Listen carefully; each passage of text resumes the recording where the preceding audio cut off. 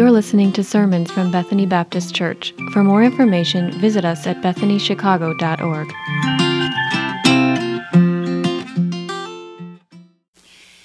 He is the image of the invisible God, the firstborn of all creation. For him all things were created, in heaven and on earth, visible and invisible, whether thrones or dominions or rulers or authorities. All things were created through him and for him. And he is before all things, and in him all things hold together. Colosenses capítulo 1 del 15 al 17 versículos. Él es la imagen del Dios invisible, el primogénito sobre toda creación, porque por medio de él fueron creadas todas las cosas, en el cielo y en la tierra, visibles e invisibles, sean tronos, poderes, principados o autoridades. Todo ha sido creado por medio de él y para él. Él es anterior a todas las cosas, que por medio de él fueron un todo coherente. La palabra del Señor.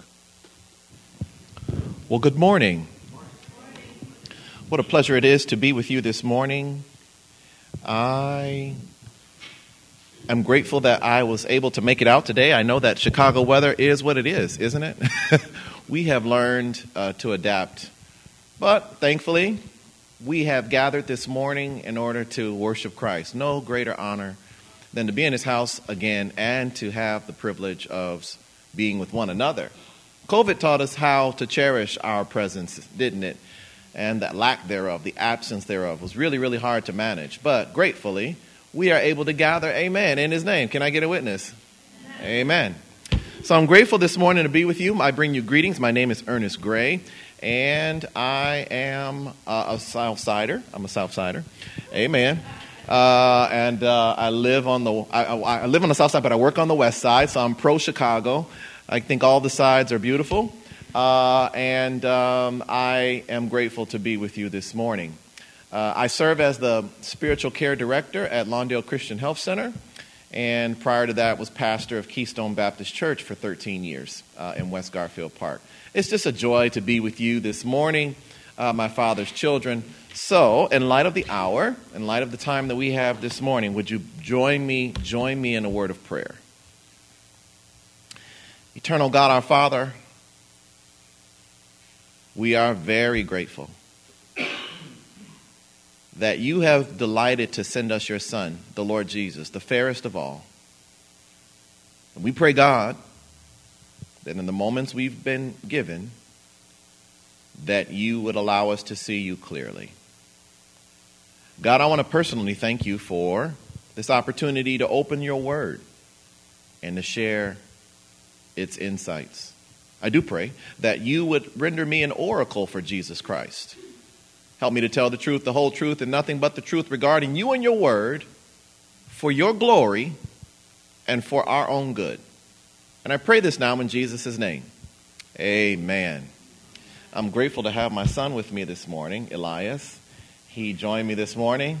He was voluntold. And so that's the way it goes around here. Amen. I don't know, anybody else been voluntold in your life? Amen. Praise the Lord. You know, it's a traditional African-American spiritual, first published in 1927, but it became an international pop hit in 1957 and 58 when English singer Laurie London.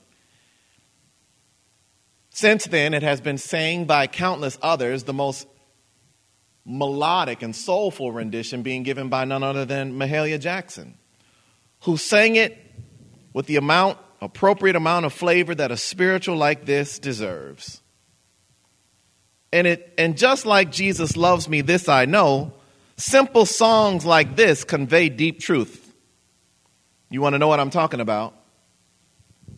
It's the words to He's got the whole world in His hands. He's got the whole world in His hands. He's got the fish of the sea in His hands. He's got the birds of the air in His hands. He's got the whole world in His hands. He's got the gambling man in His hands. He's got the sinner man in His hands. He's got the gambling man. He's got the whole world in His hands. This song is nothing but a reminder that nothing is beyond the reach of the Lord. It's a song that, as simple as it is, affirms some great, great truths about God. I know it didn't exist in the time of Paul, but something in my mind imagines that, in essence, the words to this song were at least embedded in this text today. We find these words to be true. They resonate with this song. And I'd like to share with you this morning some of the details about that, because when Paul was addressing the residents of Colossae, he captured the sentiment of this song in chapter 1, verses 15 through 20. But for our purposes today, we're only going to focus upon 2 chapters, really actually 1. But I suggest that to you today because they are a needed reminder that when attempted to abandon Jesus or to simply look around the world and be convinced that all is not well, we know that we can look to Him to deliver and to help us have our lives held together. And I know many of you maybe would like to join me in echoing the sentiments that it feels like situations in our world are getting out of control. Maybe you're like me this morning. You're looking at the world at large and saying, man, I don't even know where to start. I don't know where to begin. Or maybe you don't have to look so far. Maybe you can look at the city, right? You're looking at Chicago. You're saying, man, I don't even know where to begin. I don't know what's happening in this city.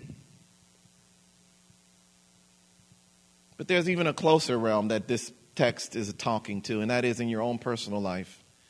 Perhaps you are wondering, how, God, are you going to bring me through this situation? It feels like things are unraveling for me.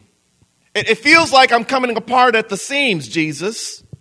And the question that you may have and that I sometimes have is, Lord, do you care? Do you care? Well, I'm so glad this morning that this text is really kind of tailored to teach us that not only does Jesus care, but He has been caring from the very beginning. So I'm excited to share this text with you today.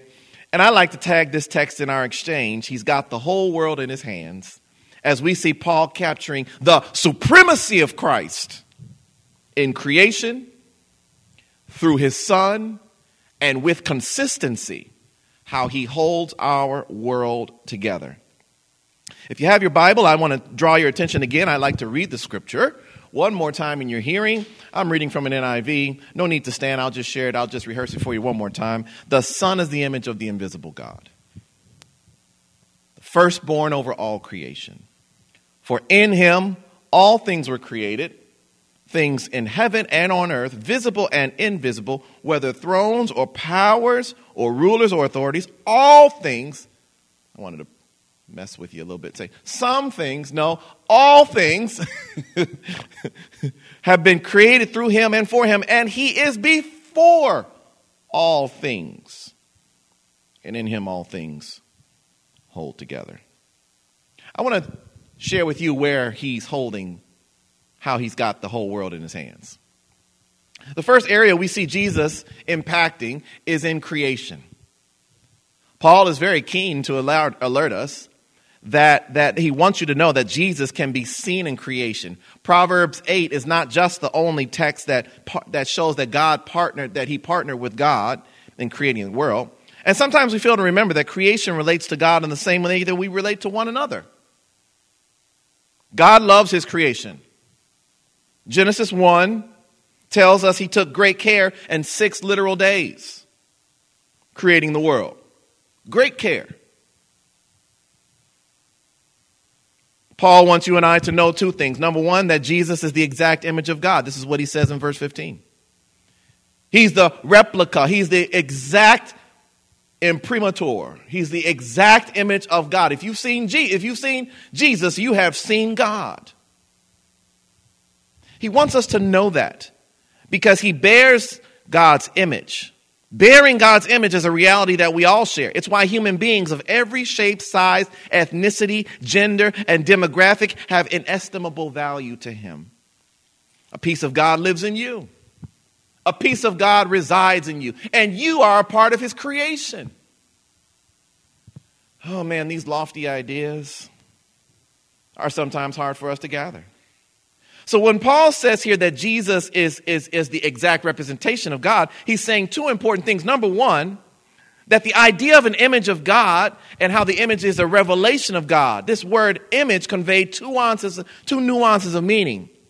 Both elements are always present, but one tended to dominate the other. The first is that of representation. Jesus represents God on the earth in your life. Or as John 1:14, God on your block. Right? He came to the earth as an exact representation of God. The image represents the symbol that the object pictured. The second element is an image. The second meaning of the word image is manifestation. Representation, manifestation. When the term was employed, it meant that the symbol was more than a symbol. The symbol brought with it actual presence of the object. In other words, as J.B. Phillips translated, he's a visible expression. This is why we want to share, let me pause here. This is why we want to share Jesus with everybody we can.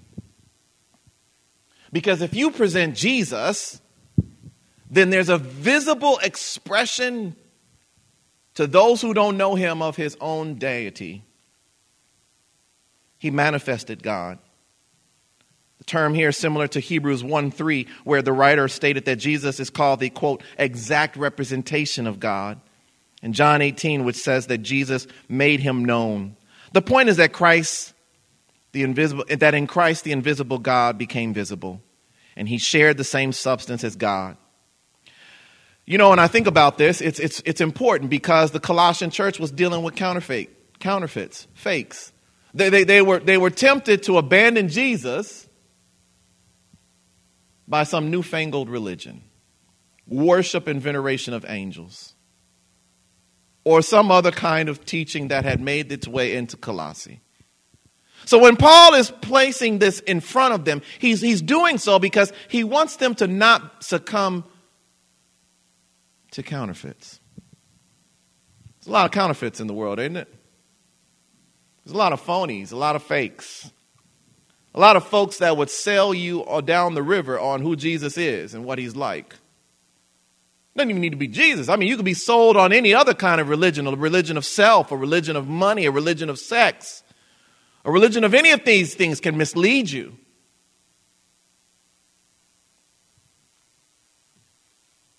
There's a lot of counterfeits in the world.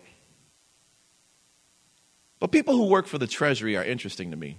Does anybody here know anybody that work for the Treasury? Well, it's interesting because they're trained to spot fakes, aren't they? And you know how they spot fakes?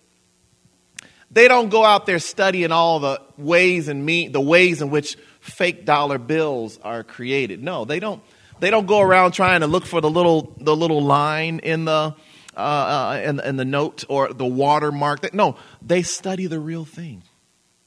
In order for those that are in the Treasury to spot counterfeits, they become meticulously aware of the original. And I like to suggest to you that in a world of fakes who try to deceive you by saying they're valuable, Jesus calls us to study him in a world pervaded by copycats who try to represent a God who can help. You've got to look to the visible manifestation of Jesus, who Paul says is the image of the invisible God. And if you look to him, he'll hold your world together. He'll help you to identify and spot out counterfeits. In a world of copycats, look to the Master Jesus because there's no distinction between he and the Father. In a world where people pursue pleasure and personal fulfillment over relationship with Jesus, you've got to pursue him. That's the first thing that I want you to know, that in creation and in creating this world and in creating you and I, that he holds the world together in this realm. But there's a second place where we can identify he's got the whole world in his hands, and that's in Jesus. It's in Jesus. Since Jesus was partnering with God in the creation of the world,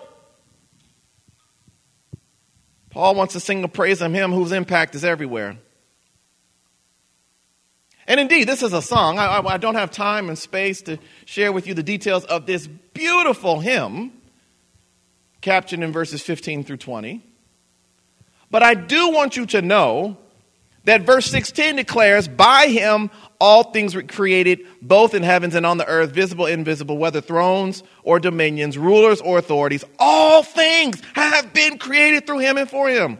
3 sets of comparative items there.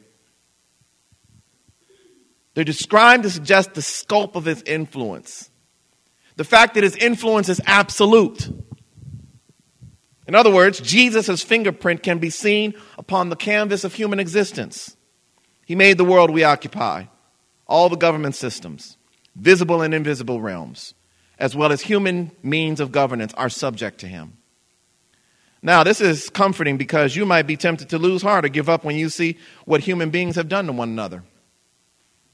When you think about what's happening in our world today, you may be tempted to lose heart when you see what humans are capable of doing to one another. I know I do sometimes. I mourn the fact that where our war is going on, there are human trafficking going on. This is Human Trafficking Month here to be awareness. We have people who are leaving their home country because the conditions are very, very strident, harsh, unbearable. And it's a global phenomenon, not just in the U.S. Hello. There's so many things that are happening right now. And in human society. And Jesus has supremacy over it. And Jesus holds it together. His history records our failure to love one another. I'm encouraged by this verse and the acknowledgement that Jesus' influence is far-reaching. Personally, I react to what I see. But sometimes I forget that what I can't see has significant sway upon my life. It's the invisible realms that oftentimes influence me more than the ones I see.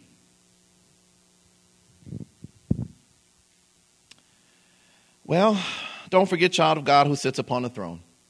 And don't forget he who has made your heart his home. For if ever we need a reminder of who has ultimate control right now, it's this very moment.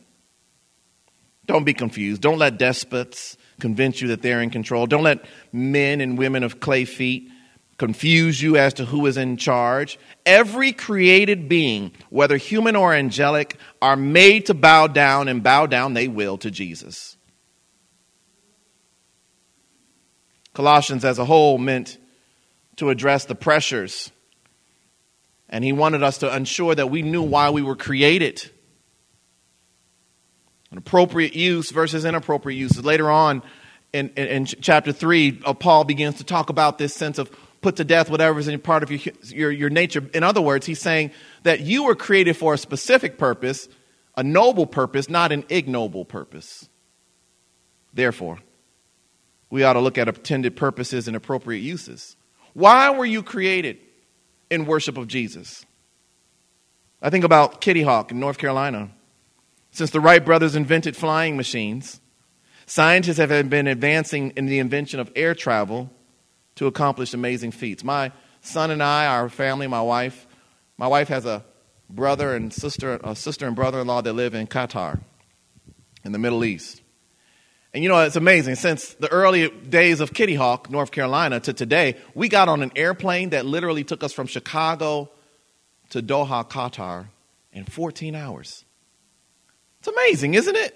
When you think about what airplanes are used for, their appropriate use. Now, and an appropriate use of an airplane is to go from one place to the next, right? To transport you and I from one city to another. An inappropriate use is to use it as a missile, or to be shot down, or to be lost in a tragic accident, or some other kind of various thing that can happen.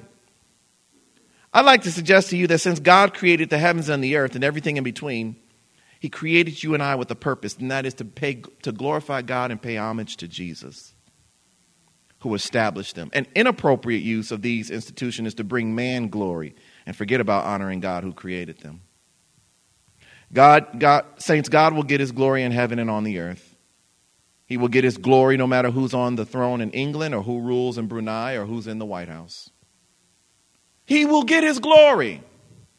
And one of the things that no matter what we face today and what it seems like, he's still holding our world together. I want to talk to you about three things. Number one, that God holds the world together. He's got the whole world held together in creation. He's got the whole world held together in Christ. And then finally, he's got the whole world held together because he's the one that makes it consist. He's the one that makes it consist. He holds things together. Verse 17, saints, is the bedrock of today. So please indulge me for just a moment. First of all, it's my favorite verse in the Bible. I just met you, but I want you to know that about me. One of my favorite verses right now, as a reminder that our efforts are important, but Jesus is the one who makes it stick. You know, a couple of months ago at the clinic, we held a whole person care conference where we were training providers, doctors, and medical staff on how to interview patients from a Christian perspective in order to share with them the goodness of Jesus while treating their cases, while treating them in an emergency room, wherever they are, whatever they're going through.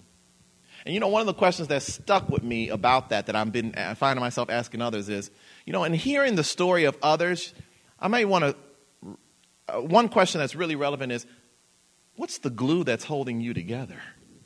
When I hear about the calamity, when I hear about your misfortune, when I hear about the pain, when I hear about your, the things that you're enduring, what's the glue that is holding you together? And some people may say things, there's various answers, but I want to suggest to you today that it's Jesus.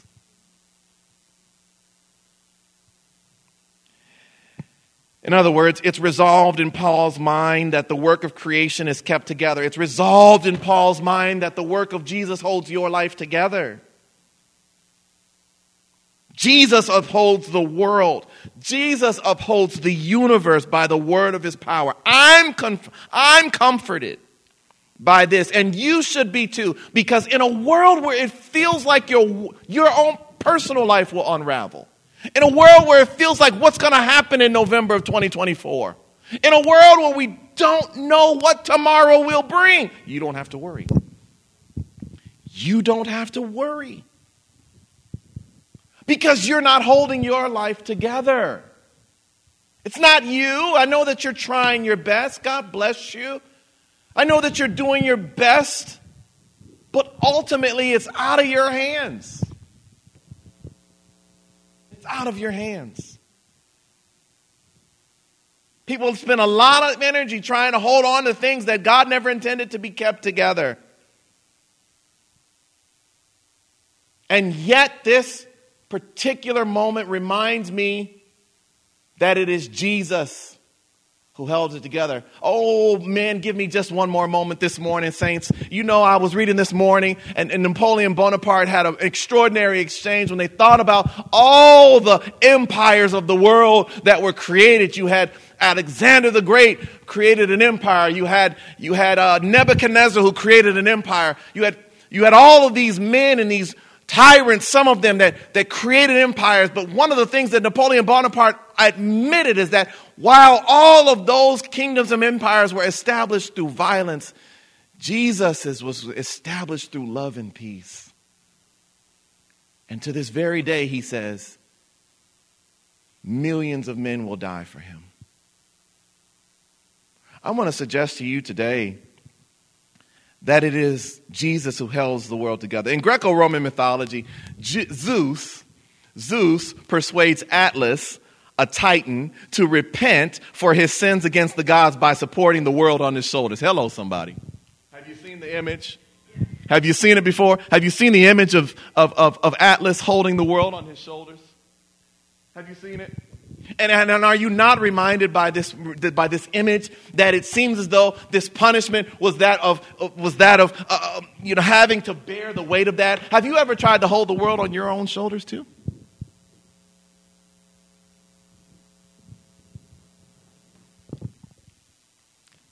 It's not possible.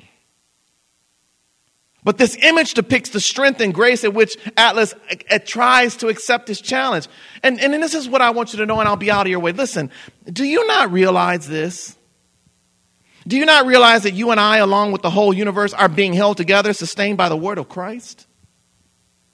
This is the author of the Hebrews claim. The Son is the radiance of the glory and the exact representation of his being, sustaining all things by his powerful word, upholding all things by the word of his power. We're not in the final analysis being held together by some impersonal natural law.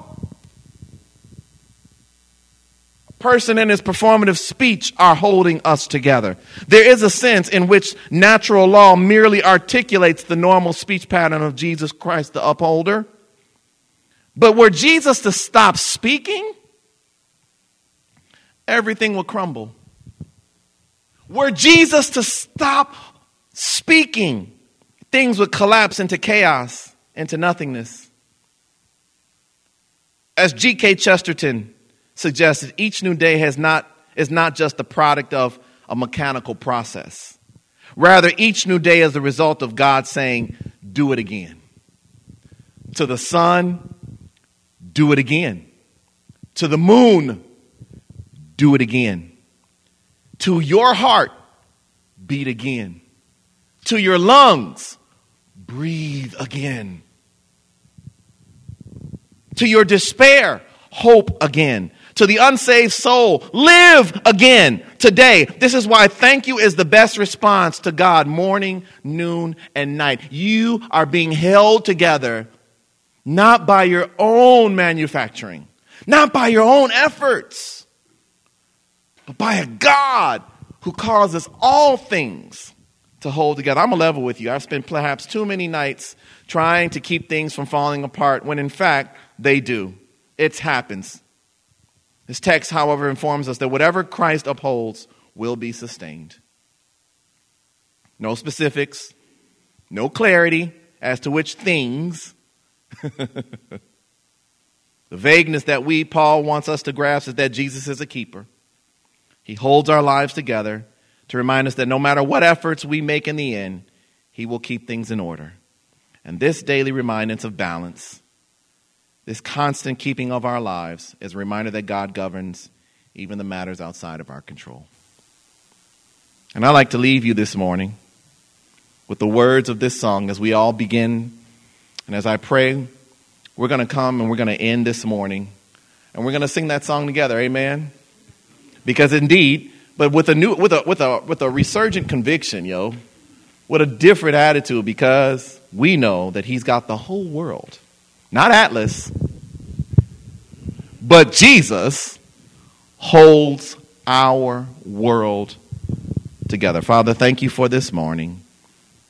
Thank you that you've got the whole world in your hand.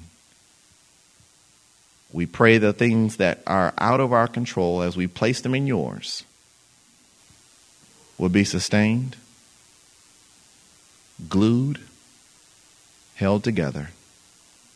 In the strong name of Jesus, we do pray. Amen.